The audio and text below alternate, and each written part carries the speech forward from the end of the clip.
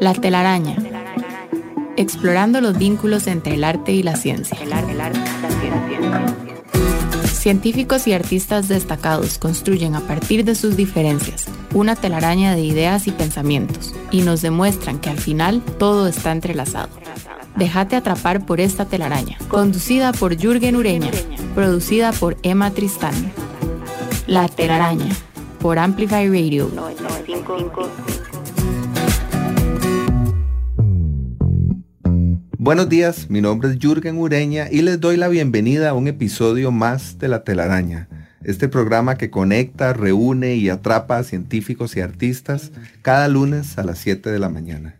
Nuestro programa de hoy lleva por título La metamorfosis, a propósito de la célebre novela de Franz Kafka y de su protagonista, este hombre llamado Gregorio Samsa, que una mañana, después de un sueño intranquilo, se despertó convertido en un insecto. Para conversar un poco sobre esto, sobre la microfauna de nuestro país, sobre vectores biológicos y la geometría y la belleza de los insectos, entre algunos otros temas seguramente, contamos con la presencia de la entomóloga Adriana Troyo y el fotógrafo Mauricio Valverde. Muchas gracias, Adriana y Mauricio, por acompañarnos esta mañana. Muchas gracias, yo encantadísima de estar por aquí. Muchas gracias, un saludo de Sabia Monteverde para ustedes y también súper contento y de participar con ustedes y en este conversatorio. Gracias. Muchísimas gracias a los dos.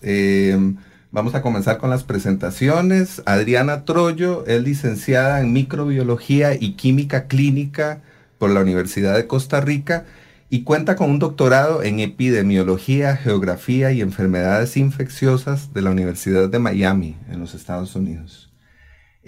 Ha publicado más de 60 artículos en revistas científicas nacionales e internacionales y ha participado en más de 40 encuentros, simposios, congresos científicos y conversatorios como el que tenemos hoy acá, esta mañana. Sus áreas de investigación se concentran en la epidemiología de enfermedades transmitidas por vectores y algunos de sus proyectos recientes tratan temas como la resistencia a insecticidas en Aedes aegypti, la ecología del mosquito tigre y su papel como vector del dengue, el Zika y el chikungunya, y la identificación molecular de garrapatas, pulgas y mosquitos. Adriana, ¿cómo surgió tu interés por los insectos y particularmente por los insectos como vectores epidemiológicos? Ay, sí, bueno, en realidad yo recuerdo muy poco cuando empezó esto, porque yo estaba tan pequeñita que no lo recuerdo. Simplemente yo me acuerdo que cualquier insecto que yo veía por ahí, o cualquier bichillo, ¿verdad? Porque podemos hablar de otros que no son insectos, pero son bichos, como las arañas, por ejemplo, ¿verdad? O otras cosas por ahí, artrópodos, que es como el grupo amplio. A mí siempre, toda la vida me llamaron la atención. Entonces yo de observarlos, de verlos, de capturarlos, de tratar de hacerlos crecer ya un poquito más grandecitas, ponerlos en frascos, ¿verdad? Y tratar de darles de comer, mantenerlos, todo este tipo de cosas, o sea, yo fascinada. Y me dieron pelota, ¿verdad? Eso es como, digo yo, lo bueno y lo que me impulsó mucho en esto, porque a mí nunca me dijeron que no lo hiciera, ¿verdad? Mis papás más bien felices de llevarme y de verme y de enseñarme, y entonces yo crecí así. Y una vez que yo digo, bueno, ¿ahora qué voy a estudiar? Yo tenía diferentes opciones, pensando en biológica siempre, como en la rama de la biología. Puedo haber sido incluso veterinaria, los animales me encantan en términos generales, pero a partir de un proyecto de investigación que hicimos, Feria Científica, me llamó mucho la atención el área de la microbiología. Y posteriormente me di cuenta que microbiología se puede relacionar con artrópodos. ¿Por qué? Porque muchos patógenos, o sea, que nos enferman, como las bacterias, los virus y así, pueden ser transmitidos por insectos, por otros artrópodos. Entonces, yo ahí encontré como el nicho perfecto y yo dije, esto, digamos, va a ser algo que me encanta. Entonces, como disciplina, la microbiología es bellísima, preciosa, pero una vez que yo encontré eso, yo dije, yo quisiera, ojalá en un futuro, poder desarrollarme precisamente en este campo. Y bueno, evento tras evento se fueron dando las cosas para que yo finalmente pudiera terminar realmente en esto. O sea, entonces yo me siento completamente realizada. Cuando yo estoy viendo bichitos, yo digo, aquí estoy feliz. O sea, yo soy feliz agarrando un microscopio y viendo las garrapatas o viendo una pulga, o sea, yo realmente me siento feliz.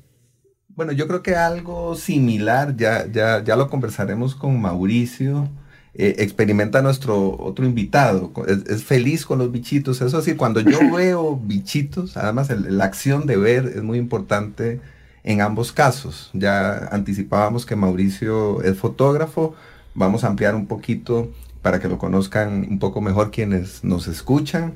Además es artista gráfico, especialista en macrofotografía. Ya vamos a hablar un poquito qué significa eso de la macrofotografía extrema.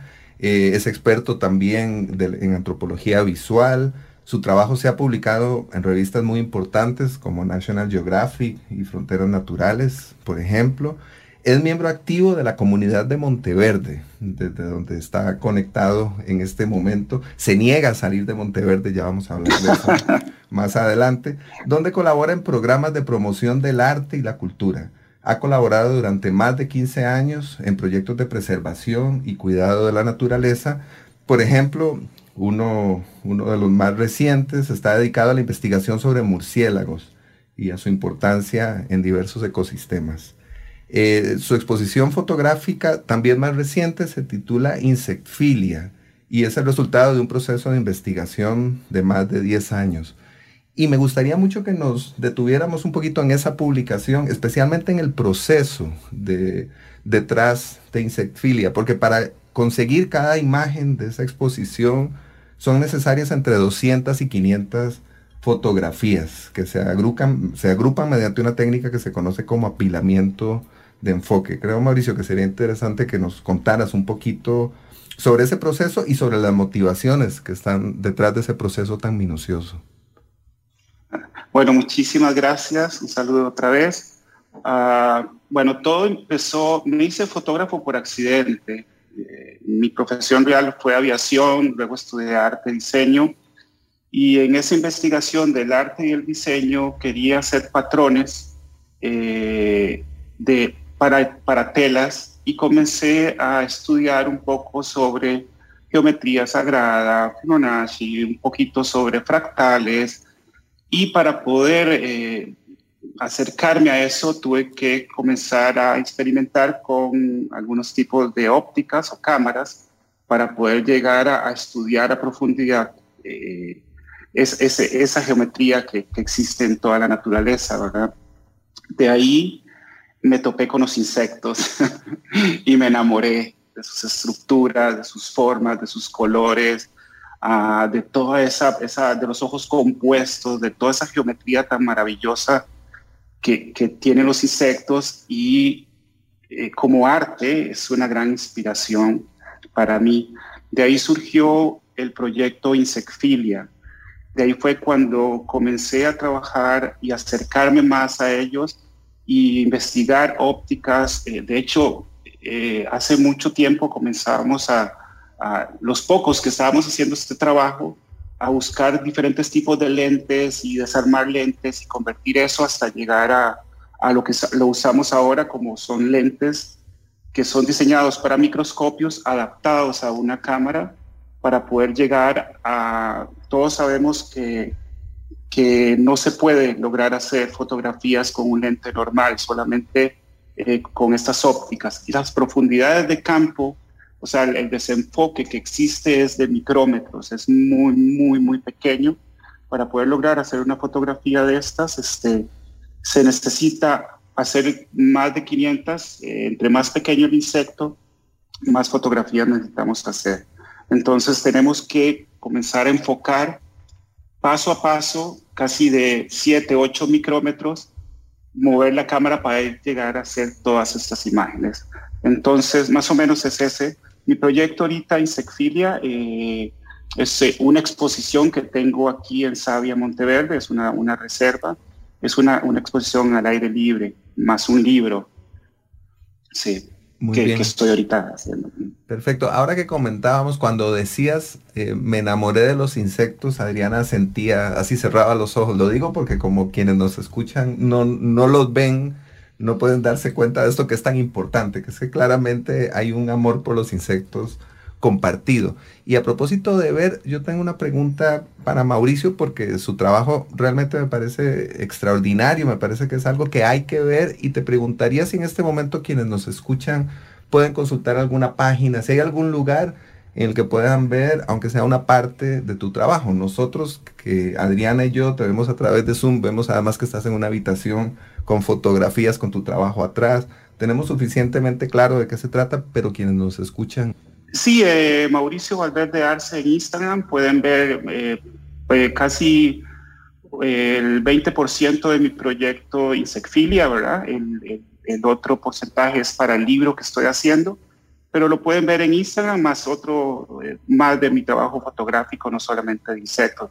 Soy un apasionado de la fotografía, me gusta todas las ramas, sí. Perfecto, muy bien. Bueno, pues ahí queda entonces el dato del Instagram de Mauricio para quienes quieran ver un poquito de esto. Sí, completamente recomendado. Aquí yo estoy viendo de lejitos esas fotos y realmente son impresionantes. Y yo, bueno, yo es que de verdad, yo veo estos insectos, por eso me reía, porque yo los veo lindos. O sea, yo los veo lindísimos y las estructuras que tienen y todo, así exactamente como lo que decía Mauricio, es que es algo fascinante. Y verlos en fotografías de esa forma es todavía una dimensión adicional, digamos. Yo puedo hablar de la parte como científica y yo los veo en un microscopio, pero es cierto, a la hora de tomarnos una foto no es fácil, tiene que ser alguien que realmente lo sabe hacer, y yo veo que estas fotografías y el arte de Mauricio es impresionante. Alguien que tenga además esa paciencia franciscana, ¿no? Esas 500 fotos requieren no solamente de mucho tiempo, mucho trabajo, sino también de mucha paciencia. Vamos a hacer un corte comercial acá y ya regresamos con la segunda parte o el segundo bloque de nuestro programa. Ya venimos. Vínculo y tejido, arte, ciencia, trampa. Los hilos que conectan la vida de nuestros invitados construyen la telaraña. En Amplify Radio 95.5. 60 minutos de análisis, actualidad, educación, con emprendedores, empresarios, pymes, el joven gerente y mucho más. Pulso Empresarial con Nilsen Buján, de lunes a viernes a las 11 de la mañana. El programa que te da el impulso para crear, innovar y transformar. Por Amplify Radio 95.5 FM. Enlazate a la frecuencia 95.5, una radio viva, llena de música y cultura. Para gente como vos y como nosotros. Amplificamos tu mundo. Amplify Radio. La voz de una generación. Hola, soy Esther Lev y le invito a acompañarme todos los jueves a las 5 de la tarde en Los Incorregibles. Un espacio de refrescantes entrevistas sobre aquellos que han decidido hacer las cosas a su manera, por Amplify Radio 95.5. Los espero. La telaraña en Amplify Radio 95.5.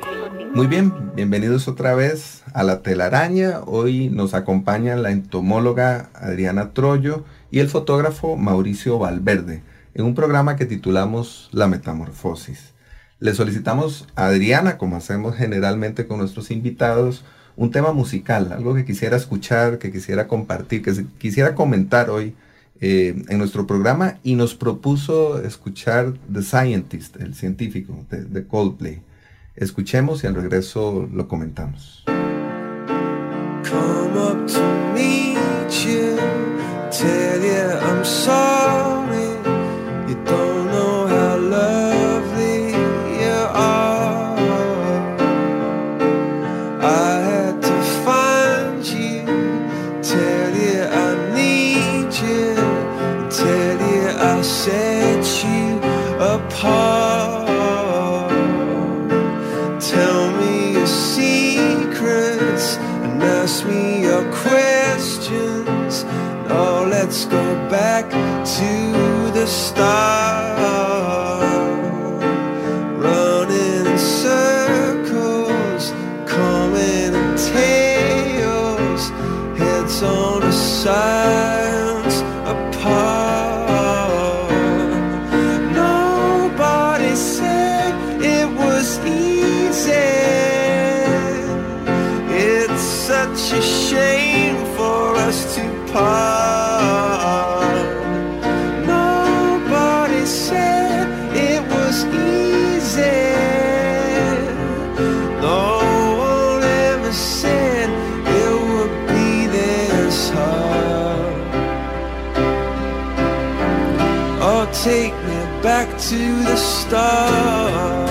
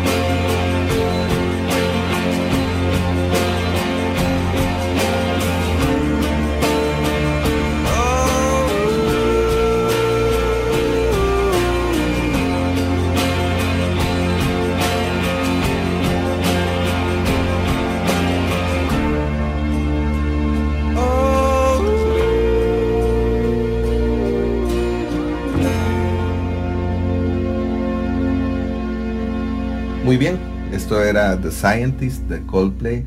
Y Adriana, por favor, comentanos por qué querías que escucháramos esta canción. Bueno, en realidad el grupo de Coldplay me gusta mucho, sus canciones y demás. Esta canción ya tiene sus añitos, pero en su momento me sentí un poco identificada también obviamente el título que tiene mucho que ver con lo que yo hago como tal, aunque la canción no necesariamente tiene que ver con la parte científica, ¿verdad? Tiene que ver con el amor. Exactamente. Que en este caso, tal como hemos comentado, tiene que ver con la parte científica o creativa o investigativa de los dos. Algo así, exactamente. Entonces yo iba más o menos por ahí en lo que pienso cuando escucho la canción y demás. Yo digo, bueno, sí, tiene que ver con la ciencia, pero en realidad tiene que ver con los sentimientos. Y la ciencia, en muchos casos, en mi caso como tal, es puro sentimiento. O sea, para mí es una pasión pura y prácticamente una obsesión. Pero aunque la canción tenga un tono un poco más amor de pareja, en ese sentido, sí tiene como una idea, un contexto de alguien o posiblemente una persona que trabaja en ciencia o que está relacionada de alguna forma con ciencia, que viendo la parte científica, que es muy teóricamente fría, ¿verdad? Números, ecuaciones, análisis, y que en realidad uno no debe dejar de lado la parte de sentimiento, la parte amorosa, ya sea de pareja o no, sentimental, todo lo que es la vida y vivir la vida como tal. O sea, decir, bueno, sí, esto está aquí, esto es lo que amo, esto es lo que hago, pero también tenemos otra parte, tenemos otra vida y tenemos otras cosas que hacer. Entonces yo creo que por eso, digamos, esta canción me gusta tanto, porque mezcla un poco ambas cosas, la parte científica puramente, pero también la parte de cómo se relaciona una vida como tal, y cómo también es, al final de cuentas, terminamos incluso los científicos diciendo si estamos equivocados, si estamos metidos puramente en esa parte, sino que tenemos que tener también el complemento. Y yo veo a Mauricio también asintiendo. Yo siento que ustedes se comunican muy bien, a pesar de la distancia del Zoom. Aquí siento que claramente estamos hablando de lo mismo y que están muy de acuerdo, aparentemente. Sí, nos emociona. Me encanta una frase de la canción que dice: nadie dijo que era fácil. Y bueno, exactamente para los insectos, que tienen algunos una vida muy corta, ¿verdad? Y todo lo que hacen de salir de la tierra o salir de sus capullos o lo que sea, y no es fácil también, más con tantas cosas que están pasando ahorita, con tantas ciudades, con tanta contaminación. Esa frase me encanta de la canción, como que la relaciona un poco con la vida difícil de los insectos, ¿verdad? Y bueno, muchos que están desapareciendo siempre. Y bueno, y otra parte de la canción me encanta volver a lo que fuimos, ¿verdad? Entonces, eso de que otra vez se renace todo, otra vez vuelve a crecer, otra vez la vida continúa. Entonces, me encantan esas dos frases, las relacioné mucho con los insectos, esas dos frases de la canción, es bellísimo, sí. Sí, y yo pienso que además estos sentimientos de los que estamos hablando, esta relación amorosa con los insectos, surge también del conocimiento, del vínculo, de la especificidad de cuánto se conocen esos insectos y con qué tipo de insectos trabajan, porque además son distintos. Adriana trabaja con garrapatas, pulgas, mosquitos, por ejemplo. Mauricio trabaja con hormigas, abejas, avispas, y comienzan a conocerlos casi como si fueran parte de la familia. Hablemos un poquito sobre eso, sobre con qué insectos se relacionan en mayor medida y por qué ocurre esto. Bueno, en mi caso con todos, porque es muy interesante al comenzar a trabajar, a investigar lo que es la fotografía o la fotomacrografía extrema. Tuve que aprender un poco de taxidermia, tuve que aprender un poco de identificación de insectos, preservación, y a estudiar, ¿verdad? Es como que junté esta parte de la fotografía a estudiar un poco de la entomología, ¿verdad? Y relacionarme más con entomólogos para aprender y aprender más, o sea. Entonces, eso es como una de las cosas más increíbles que hay. Y bueno, a la hora de fotografiarlos, ¿verdad? A la hora de cada fotografía que yo hago, a cada insecto tiene un esquema de iluminación diferente, un esquema de luz, cada uno refleja la luz diferente. Entonces, para poder llegar, porque parte de mi trabajo, no solo como arte, también sirve a los científicos, como Adriana, para poder verlos más de cerca, para investigarlos. Ha servido, de hecho, trabajo para proyectos de la Universidad de Costa Rica haciendo fotografías de nuevas especies, de microabejitas o especies que me mandan que se han encontrado nuevas para poder verlas con detalle. Porque la única forma de verlas con detalle es con un microscopio. Y antes los libros de insectos, bueno, casi siempre son ilustrados. Entonces se ilustraban. Entonces era muy difícil identificar de verdad el color real y todo eso. Entonces trabajo esquemas de iluminación para que el color sea casi el 99% exacto al color natural del insecto. Entonces, todo ese trabajo de investigación, todo ese trabajo de arte fotográfico sirve para la ciencia, ¿verdad? De alguna u otra forma. Sí. Sí, no, coincido también. O sea, yo creo que en este amor que tenemos por los insectos, mucho tiene que ver, como decís, el el conocerlos. Yo lo relaciono un poco con lo que es el amor también sentimental, cuando conocemos a alguien. Y uno a veces, bueno, se puede dejar llevar por las apariencias. Y uno puede llegar a decir, no, este insecto es feo o este insecto es bonito porque a primera entrada lo vi y ya. Pero cuando uno empieza a conocerlo, verle los detalles, verles capas, entonces tal vez algo que uno decía, mira, es que no era tan bonito, y uno dice, mira, pero qué interesante que es. Entonces empieza realmente a construirse y yo diría a formalizarse como ese amor verdadero, el amor real, ese que trasciende a la parte completamente estética, ¿verdad? Y yo lo vivo porque yo podría hablar de insectos muy bonitos como las mariposas. Son bellísimas y a mí me encantan. Por lo mismo, las libélulas también son preciosas, pero cuando yo trabajo con garrapatas, una garrapata la gente normalmente le dice a uno, ay no, pero qué asquito, ¿verdad? Qué feíta que es. Y yo digo, no, pero es que no es tan fea. O una mosca, por ejemplo. Uh-huh. Los colores que pueden tener las moscas, estas metálicas, son lindísimos. Y ya cuando uno las ve de cerca, les ve los pelitos, les ve los ojos, les ves todas las estructuras. Y esa, digamos, por lo menos en la parte visual, o sea, es algo lindísimo y uno realmente empieza a llenarse de incluso admiración por un sujeto que uno está viendo.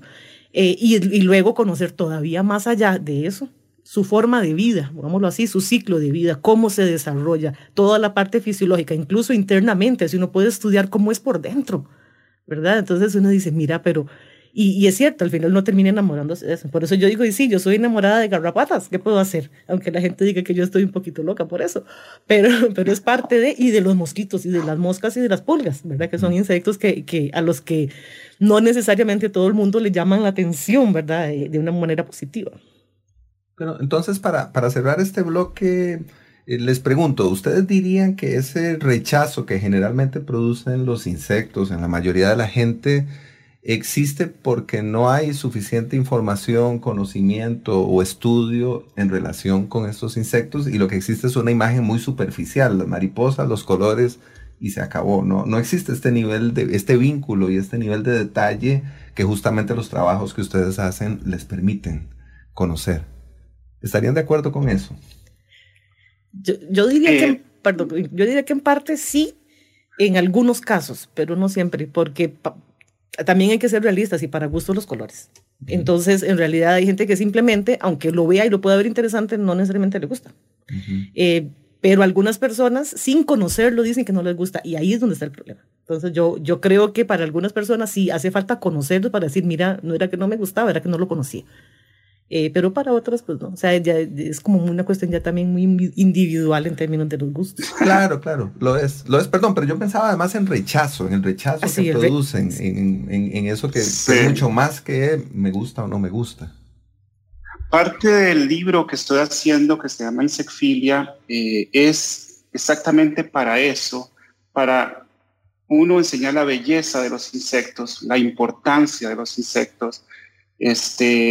Hay una parte de mi libro de fotografía, historia natural, ¿verdad? Que lo estoy trabajando en entomólogos, y hay una parte literaria del libro que van como cuentos, leyendas, historias, para enamorarse más de estos bichitos, ¿verdad?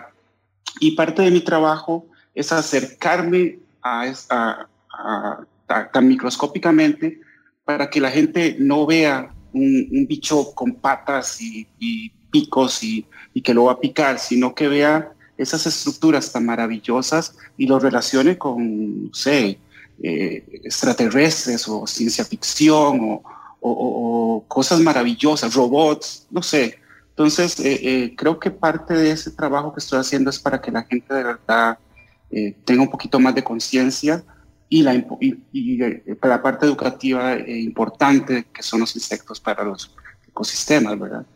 Claro, perfecto. Sí. Bueno, muy bien, pues con esa idea creo que valiosa y en la que estamos muy de acuerdo nos quedamos. De momento vamos a un corte comercial y ya regresamos. Científicos, artistas, humanos, descubriendo lo que nos separa, lo que nos une. La telaraña en Amplify Radio 95.5. Hola, los invito a escuchar Aleatoria todos los lunes a las 7 p.m. por Amplify Radio 95.5.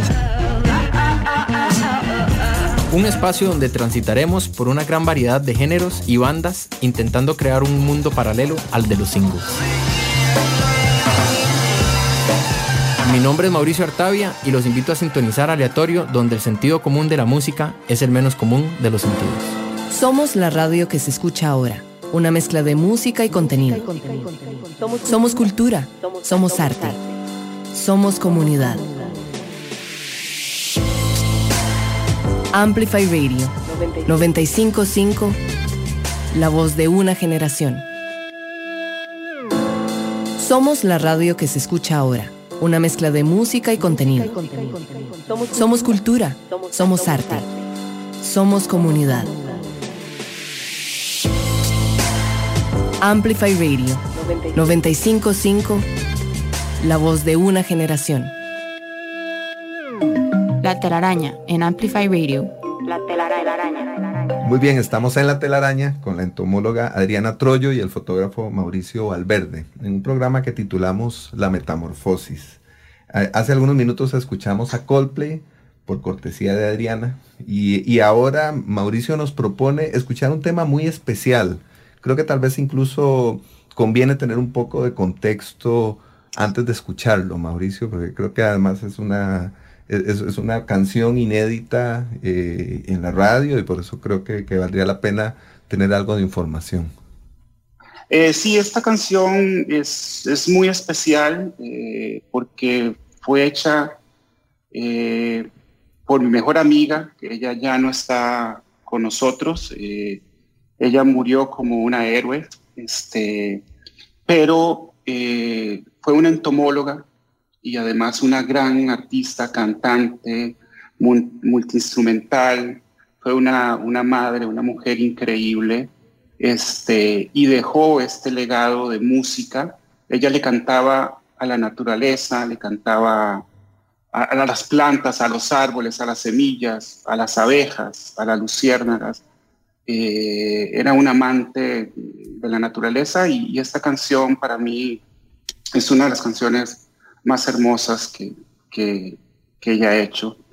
Y sí, es un demo, ¿verdad? Porque nunca se llegó a hacer un remasterizado profesional, pero espero que les guste. Claro, vamos a escucharla y la comentamos.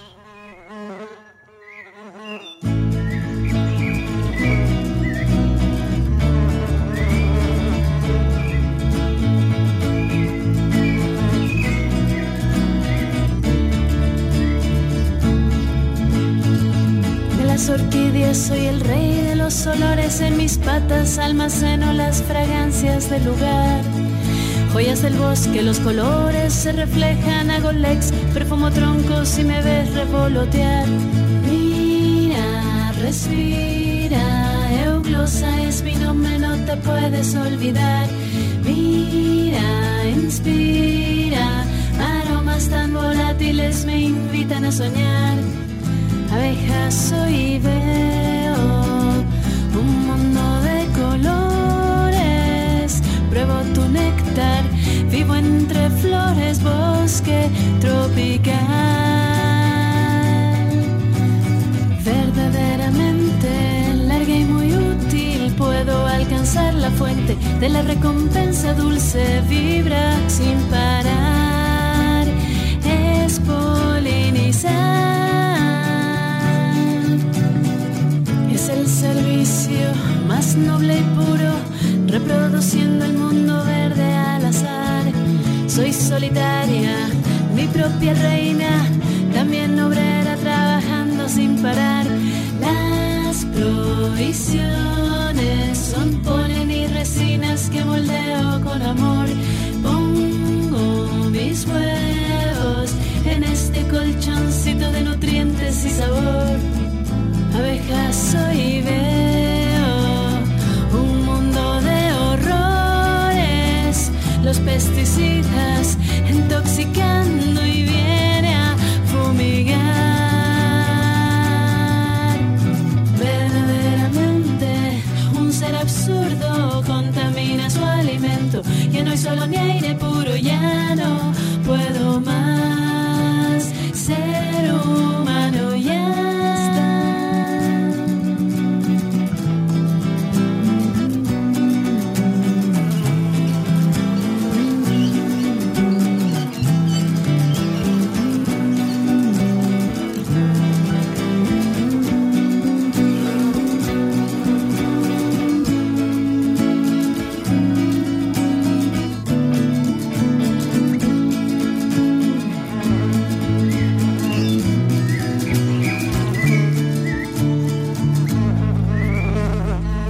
Muy bien, esto fue Abejoyas de Patricia Ortiz. Hace un ratito Mauricio nos comentaba que quería además programar esta canción como una especie de homenaje a su compositora. Y es también, Abejoyas, un homenaje a los euglosinos, que son las abejas de las orquídeas. Hablemos un poquito sobre los euglosinos. Bueno, es uno de mis insectos preferidos. De hecho, la portada del libro va a una glosa de estas, bellísima. Son las abejas polinizadoras de orquídeas, pero también están en muchas flores. Patti hace referencia también a los pesticidas, ¿verdad? Que se están usando mucho en los monocultivos en Costa Rica y en muchos países, y son los causantes más grandes de la desaparición de muchas abejas importantes, ¿verdad? Para nuestro ecosistema. Sí. Estas abejas son lindísimas. Coincido con que son de las más bonitas por los colores que tienen y demás. Y también hay cosas muy interesantes sobre ellas, como que, aunque bueno, yo no está completamente fuera de mi campo de estudio, pero sí he escuchado que hay algunas de ellas que son muy específicas para sus orquídeas, entonces que solo polinizan o cierto tipo de orquídeas, como decir una especie de orquídea con una especie como tal de abeja. Entonces esas son relaciones también muy interesantes entre organismos que son completamente distintos, ¿verdad? Pero que llegan a convivir y a necesitarse prácticamente, ¿verdad? Mutuamente. Qué linda la canción, me encantó. La referencia al problema de los pesticidas, al problema del uso de los suelos, todo lo que estamos haciendo, que a final de cuentas es cierto, repercute en estos insectos, y no solo en esos insectos, sino que eventualmente se nos devuelve a nosotros mismos, ¿verdad? O sea, nosotros mismos somos los que estamos destruyéndonos, ¿verdad? No solo a ellos, sino a nosotros, eventualmente. Muy bonita, sí, la canción. Yo te preguntaría, Adriana, ¿en qué medida tu trabajo se asocia con la producción de pesticidas o con la investigación que da lugar a estos productos? Sí, bueno, en la parte de pesticidas, insecticidas y demás, hay muchísimos campos, digamos, de aplicación. Por ejemplo, en la parte de agricultura, o sea, se utiliza montones, incluso en otras cosas, pero sí, se usa muchísimo para los cultivos y demás. En nuestro caso, lo que el campo de acción de nosotros, que tiene que ver con esto, es para el control como tal de los vectores. O sea, ya pensando en uso de insecticidas o de químicos para poder, por ejemplo, eliminar mosquitos o eliminar plagas de las casas, o cucarachas, ese tipo de cosas. Y sí, efectivamente nosotros tenemos una línea de investigación en laboratorio, que de hecho lo ha coordinado uno de los compañeros, que tiene que ver con la detección de la resistencia a estos insecticidas, porque uno de los problemas del control que tenemos nosotros de vectores es que al estar aplicando los insecticidas, que para nosotros el fin sí es eliminar al insecto, porque es el que nos está eventualmente enfermando, ¿verdad? El que nos está llevando la enfermedad, pero cuando se aplican de una manera indiscriminada, de una manera no controlada, o simplemente de una manera repetitiva, eso genera resistencia. Entonces salen insectos, en este caso digamos mosquitos, que después entonces uno aplica el insecticida y no les hace nada.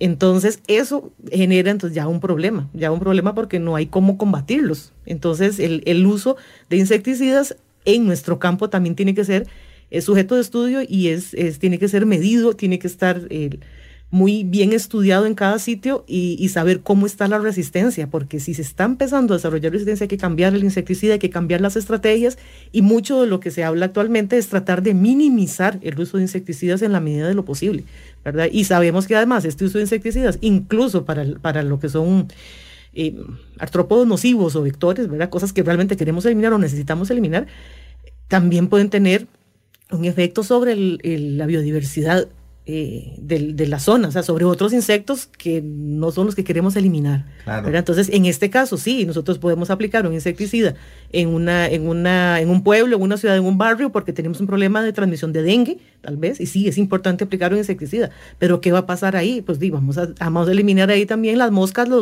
las abejas, hormigas y otras cosas que no necesariamente son las mariposas, los abejones, o sea, todas esas cosas. Entonces, este uso tiene que ser racional y tiene que ser lo mínimo necesario realmente. Sí, esto que decís me hace pensar a mí en las trampas de luz, que son muy importantes en el trabajo del fotógrafo, de un fotógrafo como Mauricio, de un fotógrafo que trabaja con insectos y que tiene que ver también con estas otras formas en las que los insectos que no queremos eliminar terminan siendo afectados. Hablemos un poquito sobre eso, Mauricio, por favor. Creo que es un concepto interesante e insisto, poco conocido. Bueno, sabemos que la fotografía es luz. Si no hay luz, no hay fotografía, empezando por ahí. Es muy interesante porque la luz también lo es todo. Para la investigación de insectos, los entomólogos usan lámparas de luz para poder atraerlos, para agarrar las muestras para investigación. Yo uso la luz artificial para poder captar el color y el detalle de los insectos, como flashes, luces continuas, difusores. Entonces es muy importante. No es posible hacer una foto como las que hago si no existe esas fuentes de luz, ¿verdad? Otro problema grande también es las ciudades y la contaminación lumínica. Muchos de los insectos son como robots, como baterías que se cargan de la energía del sol, ¿verdad? Necesitan esa energía del sol para funcionar. Y lo que pasa con las contaminaciones lumínicas en las ciudades, más que todo, los insectos piensan que es luz solar y lo que hacen es ir hacia todos estos focos de luz y prácticamente se deshidratan de estar volando y volando alrededor de una fuente de luz artificial, y bueno, encuentran su muerte lastimosamente en esas fuentes de luz. Pero esa es como la parte de la luz, es a veces necesaria si la controlas bien, pero a veces puede ser muy dañina para los insectos. Sí, sí. E incluso hablando un poco sobre tu trabajo, sobre la forma en la que se produce un trabajo tan hermoso, que nos permite apreciar la belleza de los insectos, pues creo que en alguna medida se produce también paradójicamente gracias a este efecto, gracias a que estos insectos buscan estas luces artificiales y mueren. Es así, ¿no? Sí, bueno, lo ve uno en las ventanas de las casas. Aquí, bueno, casi siempre camino por donde hay postes de luz. Monteverde es un porcentaje muy grande de bosque. Igual hay un pequeño centro que se llama Santa Elena, donde hay cada vez la contaminación lumínica es más, rótulos lumínicos, neón, postes de luz. Entonces es una trampa mortal para los insectos, en ese sentido que llegan a su muerte. Otra es los postes que hay en las carreteras. En esta época están los escarabajos, salen los escarabajos Hércules, que son los más grandes, y hay una clase, son todos los abejones, y ese tipo es la época donde están, y al llegar a estas trampas de luz caen y los autos pasan por la carretera y también mueren, ¿verdad? Es un gran problema, pero bueno. Y más que todo en estos lugares como Monteverde, que el porcentaje de bosque es bastante grande, ¿no? Sí. Sí, la experiencia de los escarabajos o los abejones, como los llamamos nosotros, creo que está muy arraigada con una cierta, con la infancia, por ejemplo, que yo viví, en la que mayo, las lluvias y los abejones eran una sola cosa, ¿verdad? Y una experiencia hermosa, profundamente nostálgica, que a mí me remite a la novela de la metamorfosis de Kafka, y se cree que Gregorio Samsa se convirtió en un escarabajo, algunos dicen que en una cucaracha. Creo que vamos a hablar un poquito sobre eso en nuestro próximo bloque, porque justamente ese es de alguna manera nuestro centro de gravedad. El centro de gravedad de nuestra conversación es la metamorfosis, y vamos a entrar un poquito más en detalle después del siguiente corte comercial. Ya venimos. Vínculo y tejido, arte, ciencia, trampa. Los hilos que conectan la vida de nuestros invitados construyen la telaraña. En Amplify Radio 95.5. Hola, soy Alonso Aguilar y les invito a escuchar Registros todos los martes a las 6 de la tarde. En este espacio nos transportaremos a otras geografías, con el afán de revivir los vínculos entre música y sociedad. Esperen historias inolvidables, diálogos apasionados y, por supuesto, diversidad de música. En Registros, martes a las 6 de la tarde. Por Amplify Radio. La voz de una generación. Amplify Radio es un espacio que amplifica tu mundo. Todos los temas que te interesan y la música que te mueve están aquí. Amplify Radio 95.5, la voz de una generación. Hola, soy Jim Smith y quiero invitarlos a que me acompañen todos los lunes a las 4 de la tarde a Club de Voces, el programa de bienestar y evolución personal. Vamos a tener invitados, entrevistas y por supuesto tu voz también es importante, así que puedes participar a través de WhatsApp o llamadas. Todos los lunes a las 4 de la tarde a través de Amplify Radio 95.5. Amplificando la red. Amplifyradio.com 95.5, la voz de una generación. La telaraña en Amplify Radio 95.5. Ok, muy bien. Estamos aquí en La Telaraña con Adriana Troyo y Mauricio Valverde, conversando sobre insectos. Yo tengo que cometer aquí una infidencia porque ahora fuera de micrófonos, Mauricio comentaba, es que tengo una fotografía de una pulga en alta resolución y decía Adriana, no, en serio. Y claro, las conversaciones sobre fotografía generalmente se asocian con gatitos, con perritos. Así que eso me confirma que esta es una conversación muy especial, definitivamente. Muchas gracias por estar aquí, de veras que les agradezco mucho que hayan aceptado la invitación para este programa, que hemos titulado La Metamorfosis a propósito de Gregorio Samsa, el protagonista de la novela homónima de Kafka. Y durante mucho tiempo la pregunta fue ¿en qué insecto se transformó exactamente Gregorio Samsa?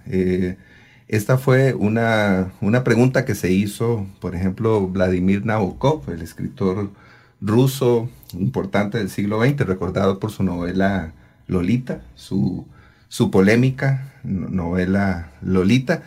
Y en el año 2015, a propósito del centenario de la publicación de La Metamorfosis, un par de entomólogos españoles, Antoni Serra y Fernando García del Pino, analizaron de manera muy detallada el texto y se dieron cuenta de que era, voy a citar la conclusión a la que llegaron. Ellos dicen, desde el título se apunta que el individuo sufre una metamorfosis, digamos, completa, que es la que experimentan los escarabajos y las moscas. Las cucarachas la hacen de una forma gradual. Entonces ellos decían, no es una cucaracha. Y decían, muy probablemente es un escarabajo, que es lo que mencionábamos hace un ratito. ¿En qué piensan ustedes cuando escuchan la palabra metamorfosis? ¿Cómo asocian este concepto con sus trabajos de entomología y fotografía? No, al menos yo pienso en que metamorfosis es un cambio, una transformación, y no solo una transformación, como decir, en cualquier dirección, sino es una transformación hacia un avance, hacia una evolución. Uh-huh.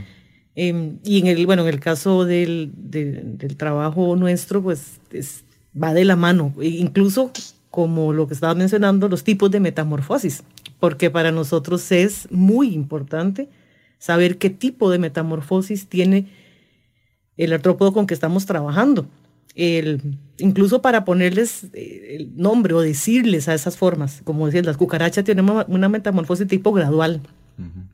Entonces, a esas formas que no son los adultos, que son como inmaduras, se les llaman ninfas. En cambio, los que tienen una metamorfosis completa, a los inmaduros, empiezan por larvas, entonces son formas de larvas. Entonces, incluso a la hora del lenguaje, y cuando los estudiantes nos dicen lo mismo, nosotros tenemos que decirles, cuando es una metamorfosis incompleta, tienen que decirle ninfas, no les pueden decir que son larvas o que son quién sabe qué, no, son ninfas, así se llaman. Claro, la precisión y así, ¿verdad? Lenguaje. Exactamente, o sea, todo lo que es el lenguaje. Y además, eso también tiene que ver con la parte evolutiva, o sea, se dice que la metamorfosis completa lo llevan los insectos que tienen que son más avanzados en esa parte evolutiva. Y los que tienen una digamos, metamorfosis un poco incompleta, bueno, metamorfosis en realidad es más gradual, son menos evolucionados, son un poco más rudimentarios y pueden ser un poco más, como que se han quedado ahí de camino. Ahora, sabemos que las cucarachas son las que seguramente van a sobrevivir cuando aquí haya alguna catástrofe, ¿verdad?, mundial y demás. Así que, bueno, no sé, esos términos de más evolucionado o menos evolucionado no los tengo muy claros tampoco. Claro, no aplican como generalmente los entendemos. Exacto. Pero entonces, metamorfosis completa, por ejemplo, nosotros tenemos muchos ejemplos en la parte de salud. Las pulgas tienen una metamorfosis completa. Entonces tienen larvas, o sea, gusanitos y todo. Y las moscas también, los mosquitos, hay muchos otros. Y de los incompletos, bueno, hablamos de cucarachas, pero también podemos hablar de piojos. Los piojos son una metamorfosis de tipo gradual. Bien, Mauricio, ¿en qué pensás cuando decimos metamorfosis? Interesante, porque cuando leí la metamorfosis de Kafka, como Gregorio describía su cuerpo, como se había cambiado, de inmediato pensé que era un escarabajo. O sea, como él decía, como no se podía volver porque está patas para arriba y todo eso, siempre pensé que era un escarabajo. La metamorfosis, bueno, hay dos tipos de metamorfosis. Puede ser completa o compleja, o puede ser sencilla o incompleja, ¿verdad?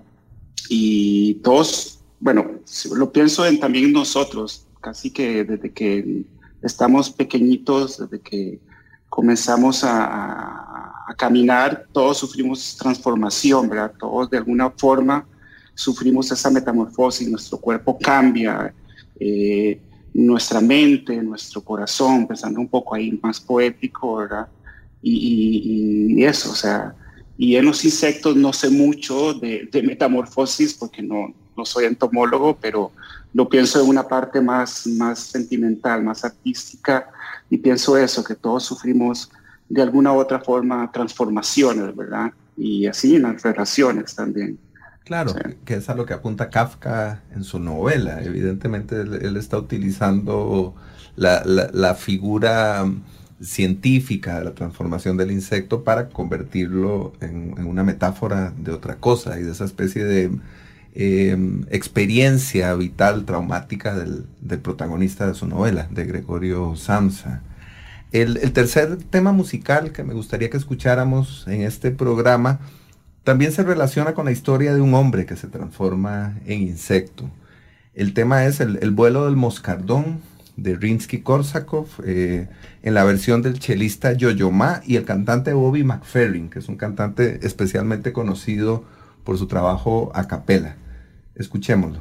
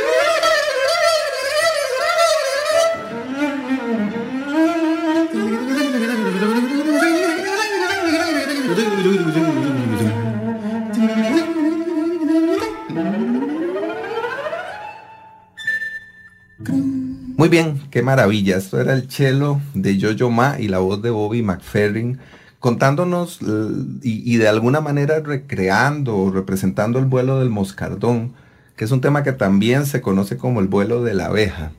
Fue escrito en 1900 para la ópera La leyenda del zar Saltán y cuenta la historia de este hombre que se transforma en insecto con el propósito de volar para llegar a su padre. Es decir, se trata de una historia fantástica en un sentido amplio, en el sentido más amplio del término. La pregunta aquí sería ¿qué historia fantástica podrían contarnos ustedes a partir de sus trabajos con insectos? Bueno, en mi caso me cuesta un poco pensar en cosas tan abstractas. Claro. Sí, ¿verdad? Por lo mismo, ¿verdad? Yo estoy acostumbrada a ver las cosas un poco más de una manera más rígida. Pero ahora estaba escuchando. Yo me imaginaba precisamente algo así. Yo imaginaba como una persona metida dentro de un mosquito. Porque el vuelo, los sonidos son muy, muy similares y perfectamente se podrían pensar ya no en una abeja, sino en un mosquito, como esos que llegan en la noche a zumbarle a uno en los oídos, porque incluso tiene notas, tonalidades que son similares a esas frecuencias que uno escucha. Entonces yo imaginaba como una persona incluso montada sobre un mosquito, ¿verdad? Tratando de volar y volando a una persona en la noche, en los oídos, zumbándole, y en eso la persona se mueve y se hace por un lado. Entonces por eso, digamos, en la música, donde se mueve, se hace por un lado, se hace por el otro, cuando se está, pongámoslo así, tratando de quitar, en términos coloquiales, capeándose, el manotazo de la persona que está tratando de dormir, y en eso, bueno, se levanta la persona, enciende la luz, y el mosquito llega y se va y se esconde. Entonces, y la persona simplemente no lo encuentra. Ya tenemos un guión, eso es una película. Acabamos de escribir el guión de una película en este programa, qué maravilla. Al final dice, ¿será que me lo soñé o será que era de verdad? Era una realidad. Sí, hay un cuento de Carlos Salazar Herrera muy hermoso que cuenta más o menos esa historia, pero con un grillo. Se titula El Grillo, y es el grillo que durante toda la noche aparece y cuando se busca desaparece, no está. Así que parece que es un grillo que está en la cabeza del protagonista. Pienso en eso cuando escucho la historia que acaba de compartir con nosotros Adriana y acaba de crear aquí in situ en el programa. Mauricio. Yo soy un apasionado, vivo en un bosque dentro de una reserva y podría tener miles de historias fantásticas que contar de los insectos. Puedo hacer una mezcla de varias.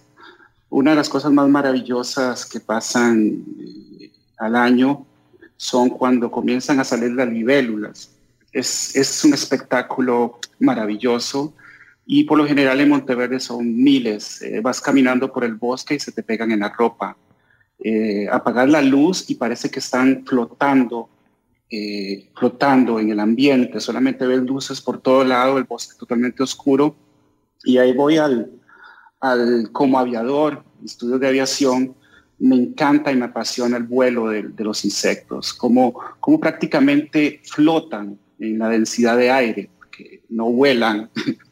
Por aerodinámica es muy interesante la aerodinámica de los insectos, y para mí lo que hacen es flotar, y solamente con sus alas se mueven flotando en esa densidad de aire, ¿verdad?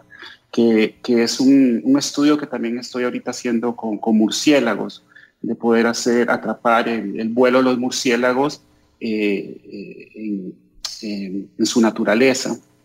Y bueno, como te digo, podría contarte mil historias fantásticas y cosas como estas de los insectos, pero las luciérnagas me cautivan. Espero cada año para poder ver ese espectáculo de luz. Yo creo que la ciencia ya es fantástica de todos modos, también en un sentido amplio. Ya es fascinante, es sorprendente y en alguna medida es misteriosa o inexplicable. Hay siempre un rinconcito de la ciencia, incluso para los científicos que se consideran más rígidos de pensamiento o más esquemáticos, es esencialmente misteriosa, ¿no? Es que nunca se acaba. Sí, claro, ese es el rinconcito. Por más que uno lo estudie, por más que uno trata de buscar respuestas, siempre van a salir interrogantes nuevas acerca de lo que uno está profundizando. Y esas interrogantes me parecen que son el motor más importante de la ciencia, ¿no? De seguir esas preguntas, incluso alimentarlas con preguntas nuevas. Creo que ese es la savia, ¿no? El combustible del quehacer científico. Exactamente. Muy bien. Además, el otro componente o ingrediente es el amor. Ya lo dijimos al principio. Esto suena cursi, suena así como tarjeta de Hallmark, pero es así. Creo que hay que decirlo. No, sí, se necesita. Para tener pasión se necesita sentir amor, ¿verdad? Para poder llegar a ser y hacer lo que hacemos, ¿verdad? Sí. Yo al menos normalmente digo que lo que mejor se hace casi siempre se hace con amor y compasión. Lo demás uno lo puede hacer porque hay que hacerlo, pero cuando uno realmente logra llegar lejos y hacer algo realmente bien, es porque uno mismo tiene esa pasión, le tiene ese amor y esa dedicación profunda que lo impulsa. Pues bueno, yo creo que los trabajos de ustedes dos lo confirman, esa dedicación, esa gran cantidad de trabajo, pero especialmente esa calidad de trabajo confirma que ustedes aman lo que hacen. Y yo les agradezco que nos hayan permitido conocer un poquito de ese trabajo y especialmente de ese amor por el trabajo que ustedes evidentemente experimentan en nuestro programa de hoy. Muchísimas gracias, Adriana. Muchas gracias, Mauricio, por estar aquí con nosotros esta mañana. Muchas gracias a ambos. Encantadísima de haber estado por acá. Me encantó hablar con ustedes, conversar un poco de estos temas. Y ya pronto vamos a llegarle a Monteverde, a Mauricio, le vamos a caer por allá. Por favor, bienvenidos. No, muchísimas gracias por el programa, bellísimo, me encantó. Tal vez en uno próximo podemos hablar un poco del color, la teoría del color, la luz. Los insectos ven ultravioleta, entonces es otro mundo súper interesante que podríamos conversar en una próxima. Pero muchísimas gracias. Muchas gracias a vos por estar acá y por sugerirlo. Ya tenemos otro programa en lista. Más adelante lo haremos, de veras que sí. Y muchas gracias a Juan Carlos y a Emma, que vemos desde acá y que están ahí en la cabina haciéndonos porras y encargándose de que todo esté bien por acá.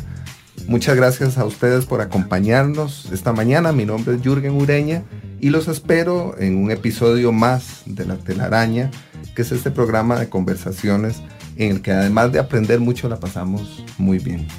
Feliz día, hasta pronto. La Telaraña. Explorando los vínculos entre el arte y la ciencia. Conducida por Jürgen Ureña. Déjate atrapar el próximo lunes a las 7 de la mañana por La Telaraña. La Telaraña. En Amplify Radio 95.5.